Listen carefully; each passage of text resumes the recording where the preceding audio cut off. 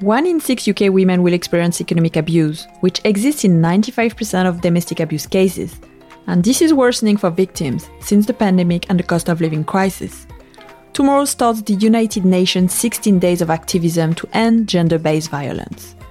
On today's episode, I speak to Marisa Bate. She's a freelance journalist, author, and regular commentator on feminist issues, covering stories that impact the lives of women. Marisa is a passionate advocate for women's rights, and we discuss how to recognize economic abuse, where to find help, and what is the long-term impact on survivors.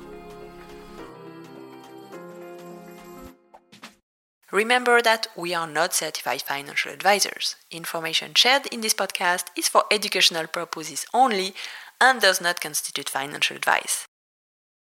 So today we're going to talk about economic and financial abuse. But can we just start with some basic definitions for anyone who's not too sure about what it means? Sure. So economic abuse is a type of domestic abuse and coercive controlling behaviour. And often if you're experiencing economic abuse, you're probably experiencing other types of abuse, emotional abuse, physical abuse. Economic abuse specifically has just fairly recently been recognised in the law for the first time. And it refers to when a perpetrator, an abuser, uses your economic resources to control you in some way. So this could be to restrict them, to sabotage them, to exploit them. And this is all done via coercive controlling means.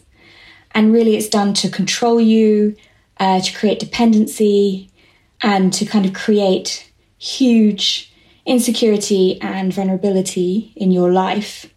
So when we talk about economic resources and economic abuse as opposed to just financial abuse, we're including all sorts of things, like maybe it's sabotaging your access to education. Maybe it's sabotaging your ability to go to work, your ability to access food, your ability to access hygiene products. So it's anything that we recognise as a kind of economic resource in our life, from your mortgage to your bank account, but also all those other things that we get, your mobile phone, your car, all those things that we take for granted that allow us to kind of build economic independence and resilience. Those things are attacked in one way or another. And it's, it can be done with threats of violence if you don't comply, or like other types of abuse, it doesn't include violence. It's much more coercive, emotional abuse. So that's what we mean by economic abuse. And within that, of course, is financial abuse, which is more specific to, say, somebody not letting you have access to a bank account, or somebody not letting you have access to your own salary, or somebody running up huge debt in your name, which then you're being chased for. When we talk about abuse, and money, so I was reading, in a society where money is power, poverty is the worst form of violence. Can you please comment on this? Because I know you did a lot of work talking to victims, writing about economic abuse. Yeah, poverty is a type of violence broadly. I think, it's a big old quote, I think structural poverty, societal poverty is a type of violence. When we talk about it in terms of abuse, you can really see how the two fit together. So there's this incredible statistic, which is a woman who is unable to, or a man, most victims are women, 1 in 6 women will experience economic abuse, but a woman who is unable to access £100 quickly is 3 more times likely to be subjected to domestic abuse. So there is this direct link between your access out of poverty and your access out of abuse. We talk about a lot, I know Vespod talks a lot about money in terms of freedom, and we can take that to mean lots of different things. And in terms of abuse, it's a much more complicated landscape than just, because the famous, very problematic question is, why didn't she leave? And there are some women who do have the funds to leave and don't leave, and there are very good reasons for that still. But there are also a lot of women who are trapped with abusive partners and cannot afford to leave, and especially if they have children. And that's, of course, something that idea of poverty as a violence we will see increase with the cost of living crisis. And we've seen statistics from organisations like Women's Aid and Refuge who are already pointing out that fewer women are leaving. I mean, I know a woman who left in a very psychologically and violent relationship 10 years ago with her 2 children, with nothing but the clothes on her back and her car. And she said to me the other day, I just couldn't do that now. I would have had to stay now. So, and obviously the longer you're with somebody that in an abusive relationship, the greater you will come to harm. So yes, I think when there is a direct correlation between economic independence and your physical safety often, and I think that's something that we think of when we talk about abuse. Typically, I think we have lots of ideas around it, and actually part of raising awareness around economic abuse is bringing in these connections to how we can sort of protect victims by using economic resilience, really, or teaching economic resilience. Or again, the caveat is there was an incredible article in a newspaper recently from a financial advisor who had been a victim of economic abuse. So the important thing to remember is it can happen to anyone. And it's not happening to someone because you're bad at money. That phrase, they kind of, it can happen to all of us, any of us. But I think understanding that link is really important. Can we talk a little bit more about the impact of the cost of living on the victims, so those who already left and maybe those who actually want to leave an abuser, and how the cost of living has made things incredibly difficult? Actually, something that a charity I work closely with, Surviving Economic Abuse, have said, that actually for victims of economic abuse, every day is a cost of living crisis, really. Yeah. And their situation is just going to be exasperated. So if you're trying to leave, but your rent's been put up, any money that you might have put aside to flee, you don't have that spare cash. One of the common tactics of economic abuse is to run up huge debts in a victim's name. With bills escalating, that's even easier to do. You can run up even greater debt. There's just this huge vulnerability to all of us right now, but that is completely magnified for victims. The idea of leaving just seems impossible, and what the charity I work with is seeing. They work with another organisation called Money Advice Plus, who advise on debt, and what they're seeing at the moment is really bleak. Yeah. Before the cost of living crisis, they could be contacted by people who had perhaps left an abusive relationship and said, I need help. And they could perhaps help them work through a budget and say, this is how you could do things. Whereas people from Money Advice Plus kind of said, we've got nothing really left to offer at this stage. So the situation is just being intensified, and it's leaving victims with much fewer choices of what they can do. Something that the sector, the violence against women sector, all the different charities is calling for is an emergency fund, where they are asking for these kind of grants of about £500 that would just help somebody leave. But it's still a very frightening, if you've got 2 children and it's going to be a cold, long winter, and your savings have been spent by your abuser and you're in all this debt. I've met women who are about to have their homes repossessed. They've had multiple credit cards, loans taken out in their name that they didn't know about. All their life savings gone, absolute filing for bankruptcy. And they are left with this to deal with. So if that's your situation anyway, on top of the landscape that we're facing, it is extremely worrying. And, I think even the sector, as much as they, you don't want to say there isn't help out there is help out there. But I think even the sector, because of the sort of compounded by COVID as well, is very worried about getting the help to victims who need it. And so, the cost of living crisis, I mean, and it's hard for organisations like C and other organisations because it's across society. So everyone's fighting for the same attention, the same spaces. It's a worrying time for sure.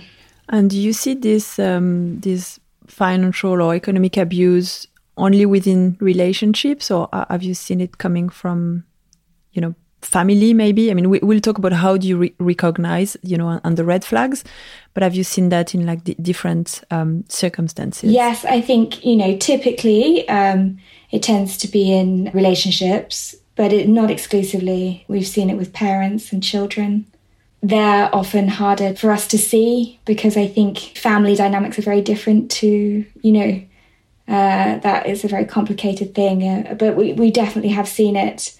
And I think, I guess the similar thing often that victims in relationships feel is that it never really goes away, a bit like it doesn't with your family.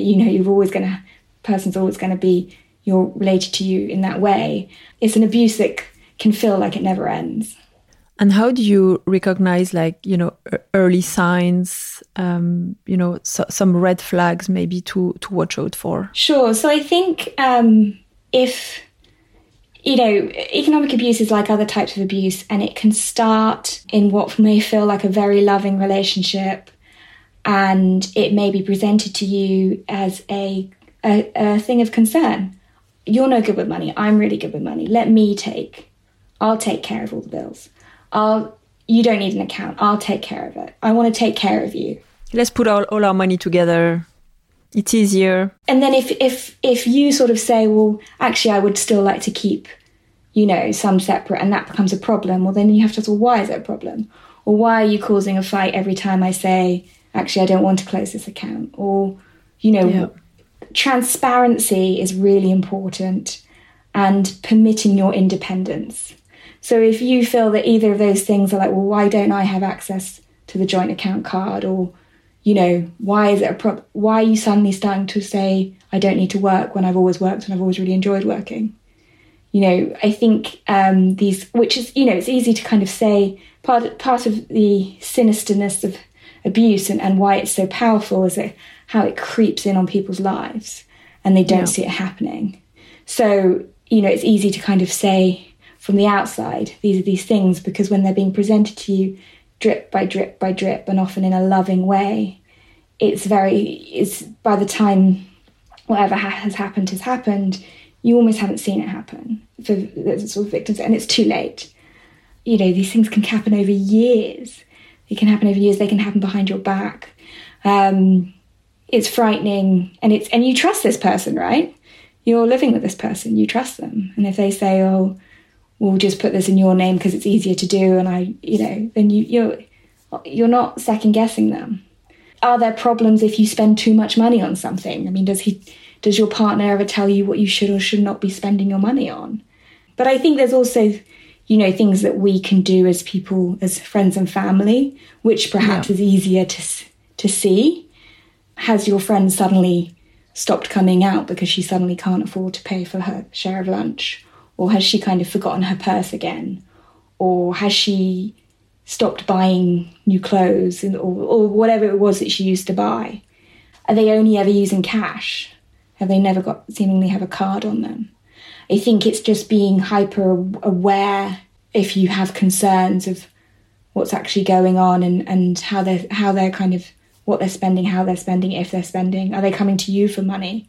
Why are they suddenly coming to you for money? Because often in abusive relationships, we find that the victim will sometimes barely have enough to live on, while the partner will be buying designer clothes, £200 meals. So if you're a victim, what can you do when you feel, okay, it's too much now, I need to leave? What are your, points of contacts, first aid, and maybe you, as a friend, if you notice that, how do you approach the situation and who can help you? Sure. So I think if you are the victim, there is help out there. Organisations like Surviving Economic Abuse have so much information in different languages of exactly what you're entitled to, any benefits you might be entitled to, those first stages of trying to leave and flee. If you're in immediate danger, the first bit of advice is always to call 999. There is a domestic abuse helpline, a national helpline that you can call. And I think you can also chat them, and they can give you advice on where you can go if you feel like you're in physical immediate danger. If you're not going to flee, there is still plenty of advice on those next steps and what you can do, what the support you can get from your bank, the support you can get from your mortgage lender. A lot has changed in a relatively short time, thanks to the work of Surviving Economic Abuse mainly. The awareness, the financial industry has completely opened its eyes. There's a financial code of conduct where the big banks are signed up to being educated and being informed. And so if you were to go into a bank and say, this has happened to me, you should be treated in a very different way to how you were 5 years ago, where you might have to tell your story 3 or 4 times to God knows who. Whereas now there are trained people who will help you manage the debt, pay off see what can be written off. So I think there are, and all that information is with C. If you are a friend, the first thing you can do is what all domestic abuse charities say, which is believe them and listen to them. And then how can you be practically helpful? Do you have a spare room? Can you lend them some money? I think what in that kind of first moment, what people need is practical support. Logistical, can I pick your kids up from school, or can I, whatever it is. So, and kind of being able to listen without them feeling judged, because I think a lot of victims come to see and are just sort of, I don't know how this happened, a bit almost embarrassed, ashamed. Yeah, it's my fault. It's my fault. Yeah, how did I not see this happening to me? And, shame is all part of what keeps abuse, it kind of allows it to ferment, it keeps it quiet, and actually there is no shame. These people are victims of terrible, terrible, terrible crimes. So, and also just respecting that it might not happen the first time. They might come close to leaving and then they might not, it's a very complicated thing. So, but yes, I think mostly it's kind of just keeping our eyes open, and not assuming perhaps because your friend earns well and her husband seems really nice and they have a nice house in Islington that everything's going to be fine. This kind of thing is happening everywhere. And also there's what happens once someone has left, maybe the relationship, maybe got divorced, have children. I mean, this abuse, financial abuse, can carry on even after the relationship is over. Can you talk a little bit about that? In some cases for decades. So wow. We call it post-separation abuse. Victims are left with huge amounts of debt. that they are paying off because the debt has been run up in their name. They were forced to put their name on loans, cash loans, cars, mortgages, and the creditors come after them. And often they know full well that the perpetrator is existing and having quite a nice life. Another way we see post-separation abuse quite commonly is with the child maintenance system.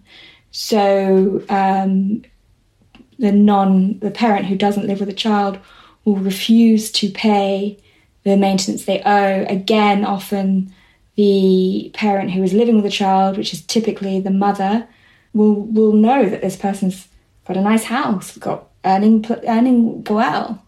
There's big problems with the CMS, the system, the government system. There have been multiple attempts at reform. None of them have ever worked. There is sort of punishments in place, but they're never enforced. That's a whole other thing. But there are, and then another big strand of the kind of post-separation abuses is the family courts and how abusers use the family courts. I mean, one survivor once put it to me with the CMS that it was the last invisible chain. And so what abusers do is manipulate these systems to continue to control, financially devastate, link. We see terrible things of when abusers are having to transfer money to their former partner for child maintenance, of they'll transfer 1 penny and then they'll put something really sadistic in the reference of the online transaction. And it's all still attempting to control and they may not even know where you physically are. The systems that we have today, especially online, means you can be connected to someone without even knowing where they are. But it makes those connections so hard to sever. I mean, it has been criminalised with the Domestic Abuse Act of 21. But you then get into questions of how does it become enforced? How do the police understand it? How do you prove it? A lot of problems around partners not paying actually come down to them being able to sort of manipulate what they claim they earn if they're self-employed. Yeah. So you've kind of got all these systems that they can use, and they do use. And I think, one of the most frightening things that I've always thought when I report on this stuff is abusers seem to be 2 steps ahead. Whatever the situation, they will use it. So they used COVID, and now they use the cost of living crisis. And they can use, the flaws in our kind of bureaucratic government systems, and they find it and they use it. There's an incredible number of families that would be lifted out of poverty in the UK if arrears in child maintenance were paid. Incredible number. So it's a huge and quite complicated landscape, and it does. I think it's important, to, unlike other types of abuse, particularly physical abuse. When you flee, the physical abuse obviously ends, but with economic and financial abuse, especially when banks. And they're not all perfect. There hasn't been a complete revolution. There is still a lot of work to be done. And banks and financial institutions and lenders can unwittingly aid abusers and do the legwork for them. And so, the work is twofold. It's sort of raising awareness of the abuse and then trying to get these big institutions to change a lot of their systems and practices.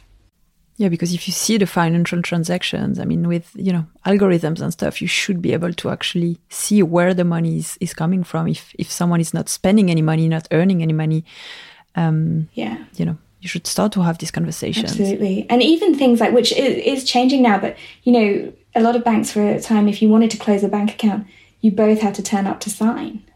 Or,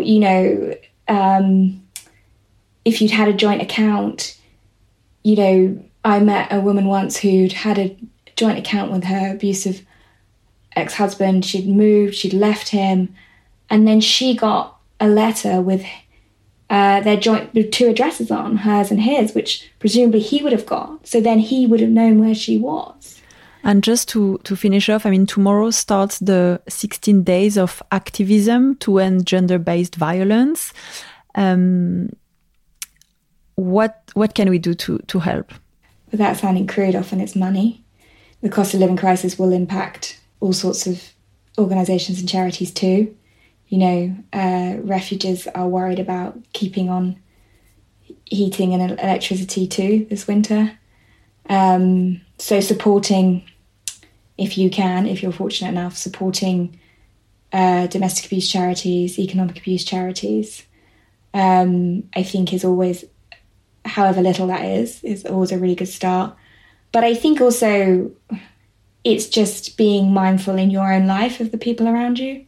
I think that's actually something we can all do and can actually go a long way, because you just never know what goes on behind closed doors. I think that's what I've learned from interviewing all of these women. They're all so different. They know that, and they're all so good at making you think everything is fine. And, you know, that's part of how they survived the abuse for so long. And so I think, you know, we can all just, if there is a nagging feeling you feel, to listen to that and do the hard thing. Don't sweep it under the carpet, because it's just easier to kind of ask about what they're doing for Christmas, you know. I think that's actively something we can all do. And that doesn't cost you anything. It's just sort of listening. Thank you so much, Marisa. Not at all, thank you. We'll publish our takeaways and we'll include all the resources and all the charities on vestpod.com.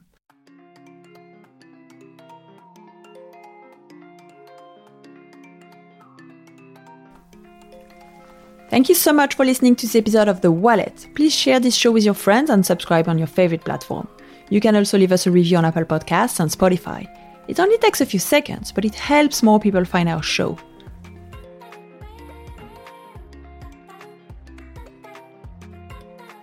Next week, I will speak about how to manage your money during the cost of living crisis with Timmy Merriman-Johnson, an award-winning financial content creator, podcaster, author and founder of Mr. Money Jar, a UK-based financial education company.